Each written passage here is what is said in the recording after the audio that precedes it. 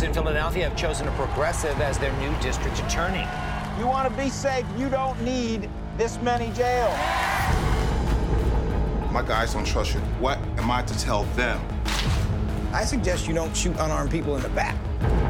There's no mass incarceration. This will be controversial. The DA's office is not a place a social experiment should be conducted. You're being lied to. Hey, Jeff, how are you? Larry, good morning from Las Vegas. Thank you for joining me today. It's delightful to see you. You got some scary people standing behind you there. Yeah, but they're a great team, man. They're in one of my favorite new series on PBS called Philly DA. It's my dream team. Well, Larry, you're a civil rights attorney, a career civil rights attorney, and I understand you sued the Philly Police Department over 75 times, overturned 800 convictions. So how does someone who's a career defense attorney switch sides and become, a Philly DA? Well, I never really view them as opposite sides. What the defense does all day long is try to figure out what the prosecution is going to do. And what the prosecution does all day long is try to figure out what the defense is going to do. So you're always sort of looking from a slightly different angle at the same thing. I came out of law school and I applied to both prosecutor and defender offices because I wanted to do public service in criminal justice. And while I understand the system is adversarial, it's not supposed to be adversarial to the truth. So I didn't really find that transition to be difficult at all. I had a lot of time in court. I had 30 years in court, 4 to 5 days a week in courtrooms, had 10,000 clients, thousands of trials. And when you have that kind of background, it's not hard for a prosecutor to become a defense attorney. It's not hard for a defense attorney to become a prosecutor. And you ran for the Philly DA office and won with the slogan, "Start spending smart and stop spending stupid." Could you expand on that? Oh, I do have an affection for the word stupid, I must admit.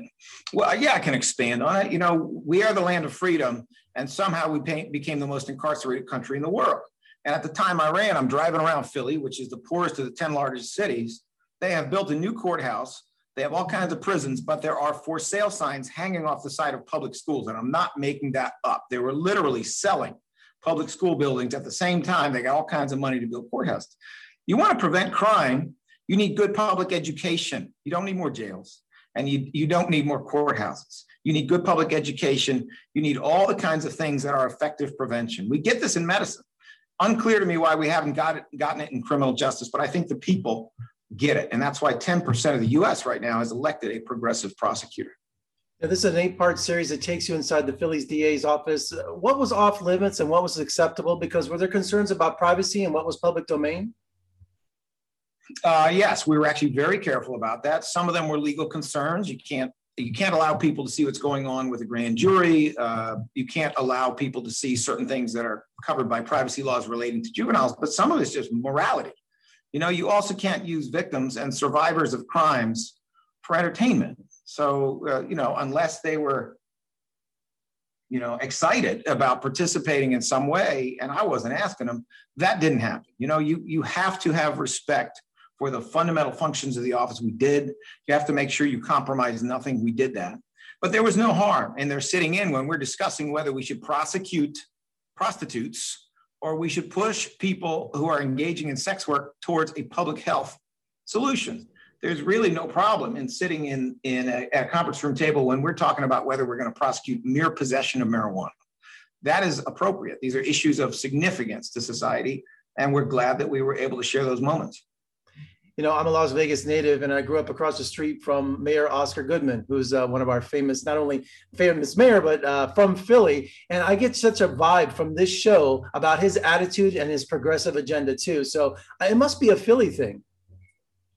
Well, Oscar Goodman, unless I'm mistaken, I didn't know the gentleman, but he was a criminal defense attorney in Philadelphia, Pennsylvania, of a prior era who became the mayor of Las Vegas.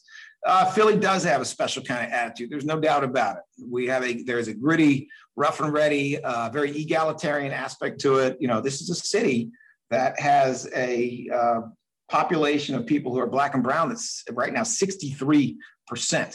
And so, in a large city with a demographic like that, when you talk about criminal justice, you're talking about something that at many different levels has affected basically the entire city. And they see that in 3 dimensions. I think that's why Philadelphians are so excited and interested for reform. Well, Larry, congratulations on the series. I applaud you, and I believe with your philosophy, and just an amazing series. Thank you so much for joining me today, and good luck with the show. Thank you, Jeff. Great to see you.